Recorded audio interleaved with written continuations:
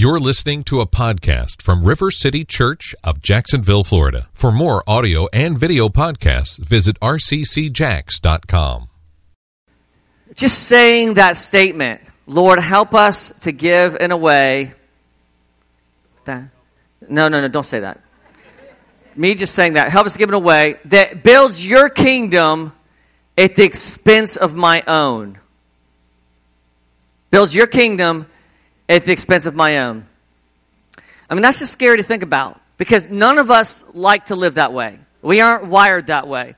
I mean, when we become a believer, we're filled with the Spirit. We need to be filled with the Spirit. We need to be empowered by the Spirit to give that way because it's just not normal. That is the antithesis of what we're taught by our culture, which is you need to work hard and take care of yourself, provide for your needs, provide for your kids' needs, watch out for your family, and do these things, right? And then Jesus comes on the scene and wrecks everything. Not that we aren't supposed to work hard still. We are 6 days a week. We rest the seventh to provide and take care of our families. And certainly, we're supposed to do those things still, but never trust in them. You see, this specific area, giving, and you've heard people quote this. You know, Jesus talks more about giving than anything else in the world. More about giving than sexual immorality, than drinking, than... Yeah, well, Jesus talks about it so much because it's something that enslaves our heart.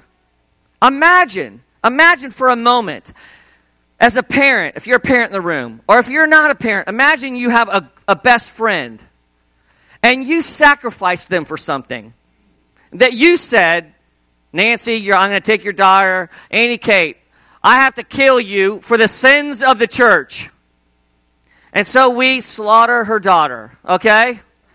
For the sins of the church, for your sin, for your freedom, okay? I know. Michelle's like, you don't use one of my kids, and I'll come up there and throat punch you. And then we just went on living like it was irrelevant. Like the freedom she had brought us or bought us or paid for with her daughter's life was irrelevant. Giving is about freedom.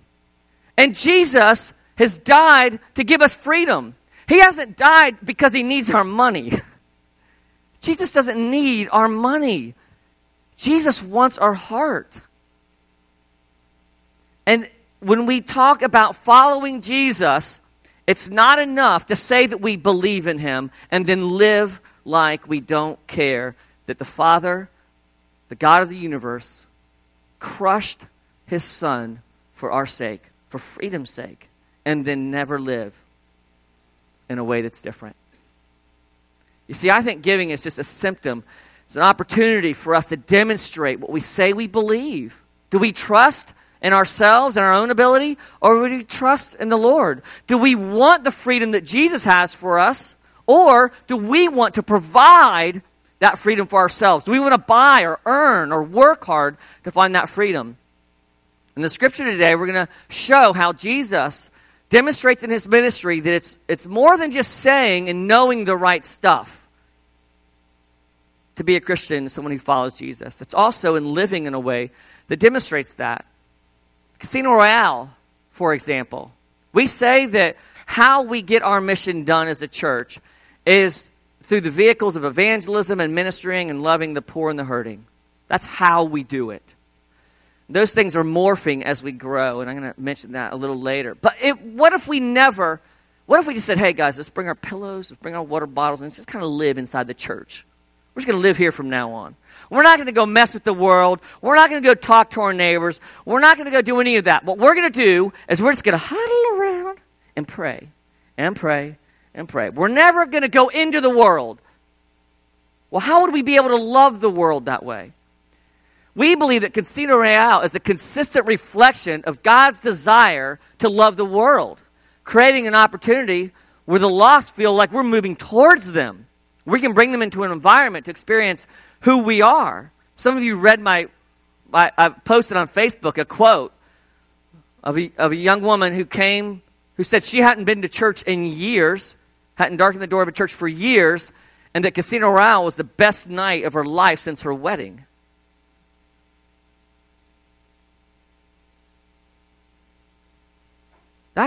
We're just trying to be consistent with what we say we believe? Do we really love the lost? Do we believe that Jesus came to seek and to save the lost? Because if we say that we believe it and never act differently, then there's an inconsistency there. We believe and run Casino Royale because it's a consistent reflection of our values as a church and as the values of the gospel of Jesus Christ. Are there things about it that are a little sketchy? Absolutely. But I will tell you this, that we will not get to heaven, and that's what Jesus is going to be talking to us about. Jesus loves when we risk for his sake. He loves when we bump up to that line, to that edge, and say, Lord, we need the crumb of grace to drop in our direction. Look at our hearts. We're doing the best we can to love the world. If it's wrong, then convict us and show us another way. So Casino Royale is just one of those ways. As we read stories in the Bible, we read about Jesus not only communicating the right truths about freedom and life, giving us hope and rest, peace that they're found in him, but he shows us, what does that look like? What does that really look like? You see, I believe giving, as we talk for these next 2 weeks, I'm going to push us a little bit, because I believe the opportunity to live sacrificially and give sacrificially is an opportunity to experience God's love, to experience God's power, his healing, his transformation, and his rest in a way that we would not if we did not live and give sacrificially. I believe that giving and living sacrificially are paths to freedom and to life to the full, where we have to trust Jesus. In this story, where we pick up in Matthew 16, Jesus is doing the rabbi thing, and he has his little followers. He's been teaching, he's been preaching, he's been being prophetic, doing the things that rabbis did back in the time, talking about truth. The disciples are with him, and he asks them the question, who do people say that I am? And that's where the story begins. We're going to read that, and I'm going to talk to us about the importance of not only understanding the truth, but living in a way that is sacrificial. Let's read that real quick. This is Matthew 16, 13 to 17. Now when Jesus came into the district of Caesarea Philippi, he asked his disciples, who do people say that the Son of Man is? And they said, some say John the Baptist, others say Elijah, and others Jeremiah or one of the prophets. Then he said to them, who do you say that I am? Who do you say? You, meaning the group. Peter's responding in the plural. Simon Peter replied, you are Christ, the Son of the living God. And Jesus answered him, blessed are you, Simon Bar-Jonah, for flesh and blood has not revealed this to you, but my Father who is in heaven. Father, we pray that you would come and unpack this for us. Show us the truth, that we would live differently. Amen. So up until now, the disciples are following Jesus. They're hearing his teachings. But then Jesus, through the power of the Spirit, clarifies in their mind the most important truth that you could ever know. That he is the Son of God. The Son of the living God. On a scale of 1 to 10, truths being important, this is right up there with an important truth. Right along with Ohio State had no business being in the national championship. Thank you, Michigan State, for beating them. Right there. In terms of truth,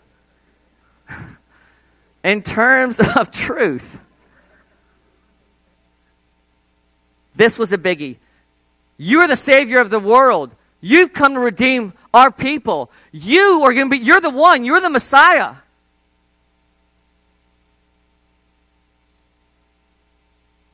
Disciples are on board now. They know the right stuff.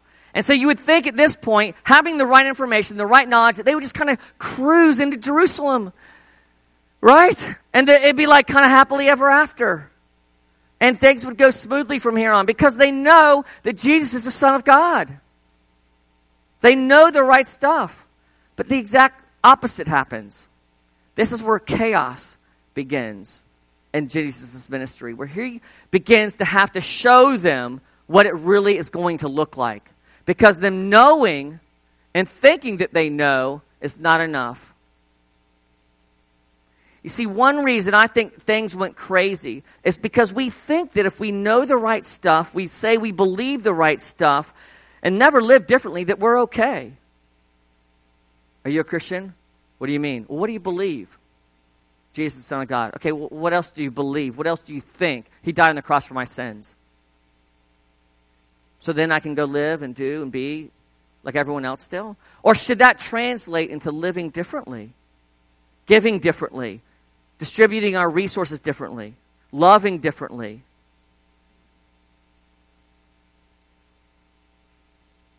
For a truth to be true in your life, it has to affect the way that you live. It needs to be reflected in the way that you live for it to be a truth by definition. If you say something is true, and then it's not reflected in your life, then it's not a truth that you believe.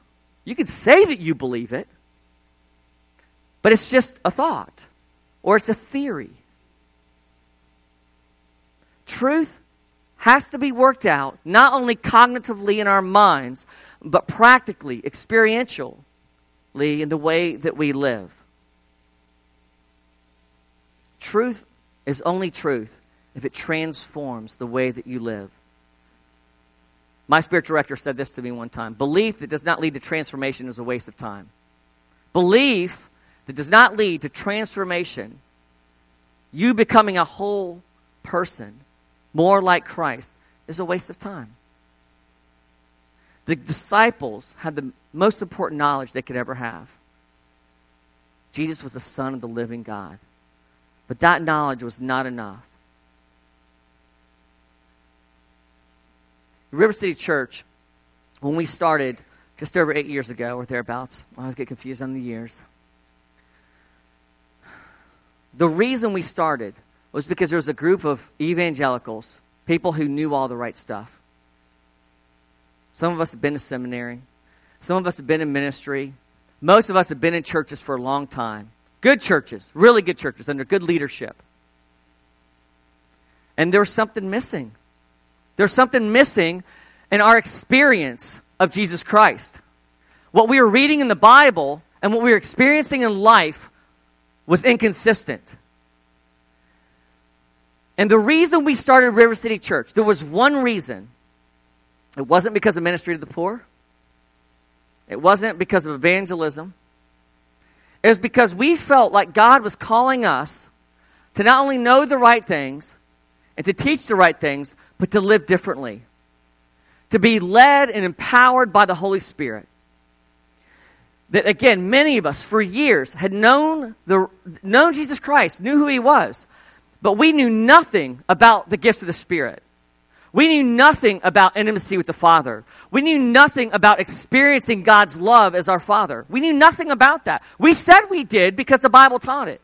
But if you asked any one of us what our experience was of those things, we were like babies who had just tasted from this new fountain of life, the Holy Spirit. And we said, we are going to start a church, or God said, I'm going to start a church through this group for the purpose of helping people understand the power of the Spirit and live out of that power.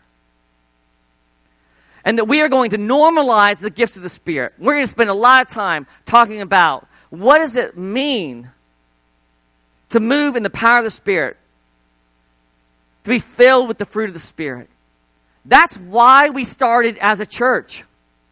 That's why we are here as a church. That's why River City Church exists. That's the why of who we are. Because we had all the right knowledge. And we were tired like the rest of the world. We were angry like the rest of the world. We were giving and living like the rest of the world. And we said there has to be more. There has to be more. And what I love about our church, especially after Casino Royale, is I know that today in this room, that you're sitting there thinking, that's me. There has to be more. I believe that. I believe that Jesus is a Son of God like the disciples do. But why am I so weary? Why am I so tired? Why am I so frustrated? Why do I feel like my life is in chaos? Why am I worried about my finances? Where's the freedom that Jesus promised? We started River City Church because we believe that those things only happen through our first two pillars. Intimacy with the Father, knowing that we are His son or His daughter, our identity being grounded in that first. And then the power to live life, the power to do ministry, the power to extend His kingdom, the how, evangelism, ministering to the poor and hurting, comes through the power of the Holy Spirit. Not our efforts. It comes through the effort and the work of the Holy Spirit. That's why we exist. That's why we exist today. And that's how we get our mission done. And like I said, those hows are morphing right now. And so it feels a little unstable. What's happening? We're going to move back to the community. Why aren't we doing the life course? Why aren't we doing this? Why aren't we doing that? Those are hows. But that's not why we exist. We exist to connect people to intimacy with the Father, to train people to move in the power of the Spirit, and to live that way. And then go change the world as a result of it. Those four pillars are always going to be pillars that we value and that we live and exist and demonstrate to our community. But like the disciples, it's so important that we don't believe the lies that it's all about the right knowledge. Is it important to think correctly about God? Absolutely. I got to move on to the next point. And so that's the why we started. That's how we accomplish our mission through evangelism, ministry of the poor and hurting. But what does it practically look like? What is it supposed to look like? We see this in the next chunk of Scripture. We see, and this is what happens. This is verse 21. From that time, Jesus began to show His disciples that He must go to Jerusalem and suffer many things from the elders and the chief priests and scribes and be killed and on the third day be raised. So Jesus began to show them. It's not enough to think. I'm going to go show you now what this looks like. And Peter took him aside. Come here, Jesus. And began to rebuke him, saying, Far be it from you, Lord. This shall never happen to you. But Jesus turned to Peter and said, Get behind me, Satan. It's never good for Jesus to call you Satan. Just saying. On a scale of 1 to 10 of bad truths. That's number 1. Get behind me, Satan. You are a hindrance to me. Why are you a hindrance to me? For you are not setting your mind on the things of God, but on the things of man. And then he goes on to say some of the most powerful things about where freedom and life come from. Then Jesus told His disciples, if anyone would come after me, if anybody wants freedom, if anyone wants to be my disciple, if anybody wants me to be their rabbi, if anybody believes that I am the one who brings freedom to this life, to your life, if anyone believes I am the hope, that I am the truth, that I am the way to the Father, if you believe that, then deny yourself. Take up your cross and follow me. For whoever would save his life will lose it, but whoever loses his life for my sake will save it. Upside down kingdom. For what will it profit a man if he gains the whole world and forfeits his soul? Or what shall a man give in return for his soul? Yes, they knew that Jesus was the Son of God. No, they did not want to live sacrificially. No, they did not want to pick up their cross. No, they did not want it to cost them anything. Thank you very much. I think the right way. Isn't that enough, Jesus?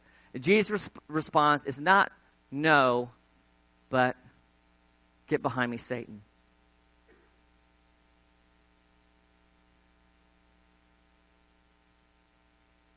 They thought that Jesus was going to ride in Jerusalem, conquer the Roman authorities with force. They had picked out the seats that they were going to sit on. I want to sit on your right. I want to sit on your... they were ready to roll with power, with self-advancement, with taking care of business the way that they felt like it was taken care of. And Jesus said, no. The way my Father's kingdom moves forward is through sacrificial love. The way, if you want to experience life, then give up your life. If you want to experience freedom, then give up your freedom. If you want to be free, then become a slave to me. I must increase, you must decrease. If you want to find something, then lose something. It's backwards. It forces us to trust Jesus in a way that we never would have to. It was only about thinking correctly.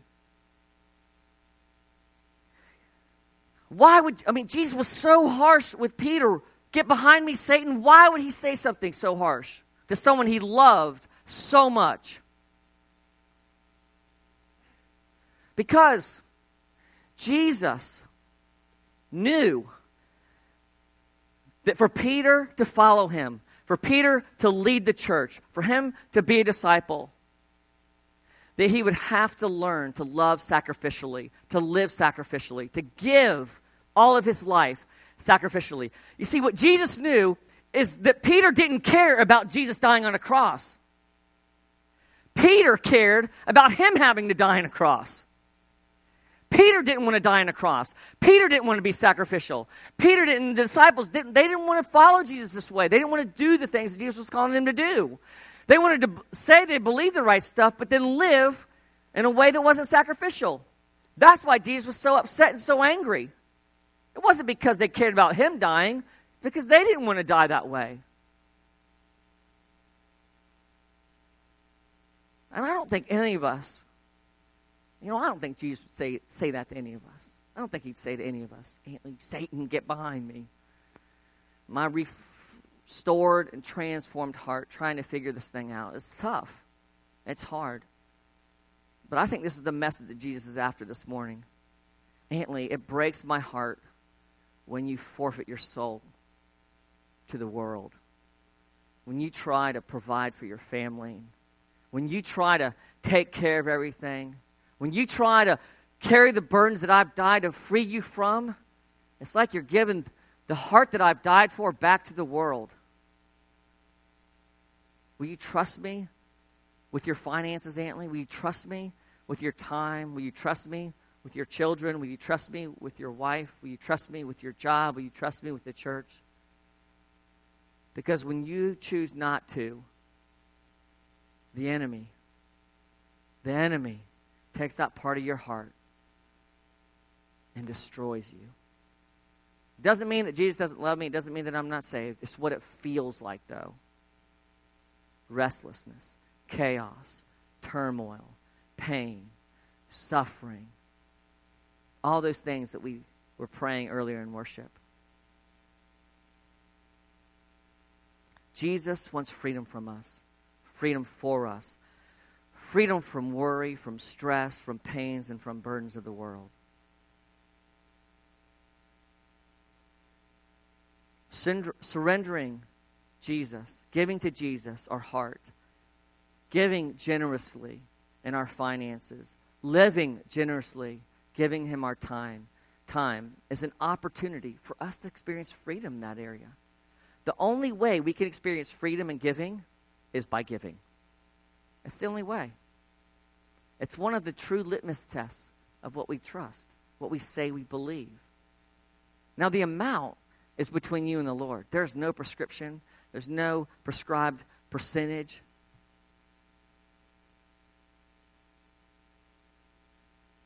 The Old Testament was 10%. Some teachings that talk about 30%.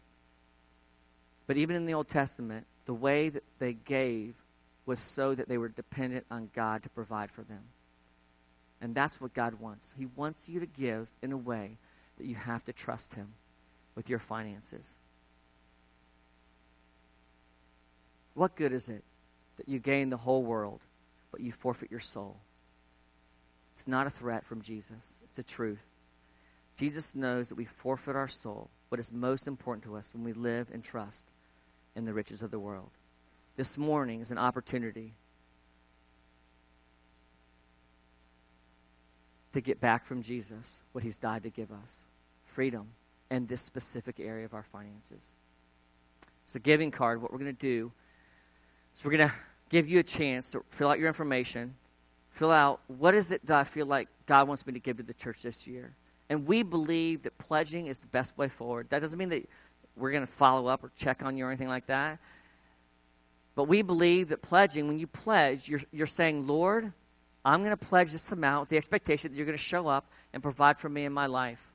Now, if you make $20,000 a year and you pledge $20,000 a year, that's not very wise. Unless you feel like God has said that to you specifically, okay? And I'm not going to prescribe to you any formula. I would just say this, though, that as you're growing as a Christian, your giving should grow. And your trust should be growing. And I'm not talking about amounts. I'm talking about leverage, trusting more, believing more, hoping more in the Lord, finding more freedom in the Lord. If we're in adolescence as a church, then our giving should reflect that. And so the way that the card works is it just says, I'm pledging to giving a total of whatever, under that white line. You fill that out. You fill out all this information. Even if we already have it, it lets us know who you are, put you in our database. And so we're going to give you some time now with some music to pray, to think. You're going to fill out the card, and then we're going to have a worship song, and we're going to respond in worship, and the ushers will be in 4 places, and we'd love for you to take your giving, your pledge card, and place those in there. Okay, this is something for you. Yes, Jody, and we have extra cards and pens. If you need them, just raise your hands, and you can get them.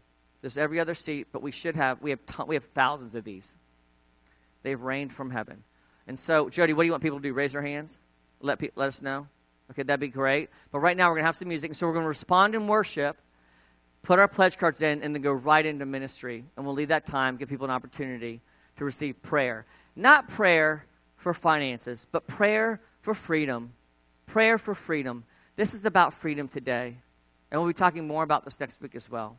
Father, we pray that you come now through the power of your Spirit, that in this area of our life where we've been created for freedom, we would find it.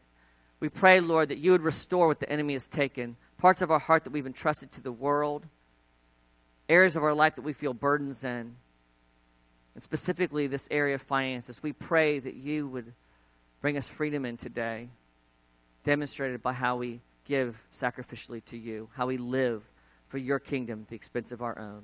Come, Holy Spirit, and lead us in this time.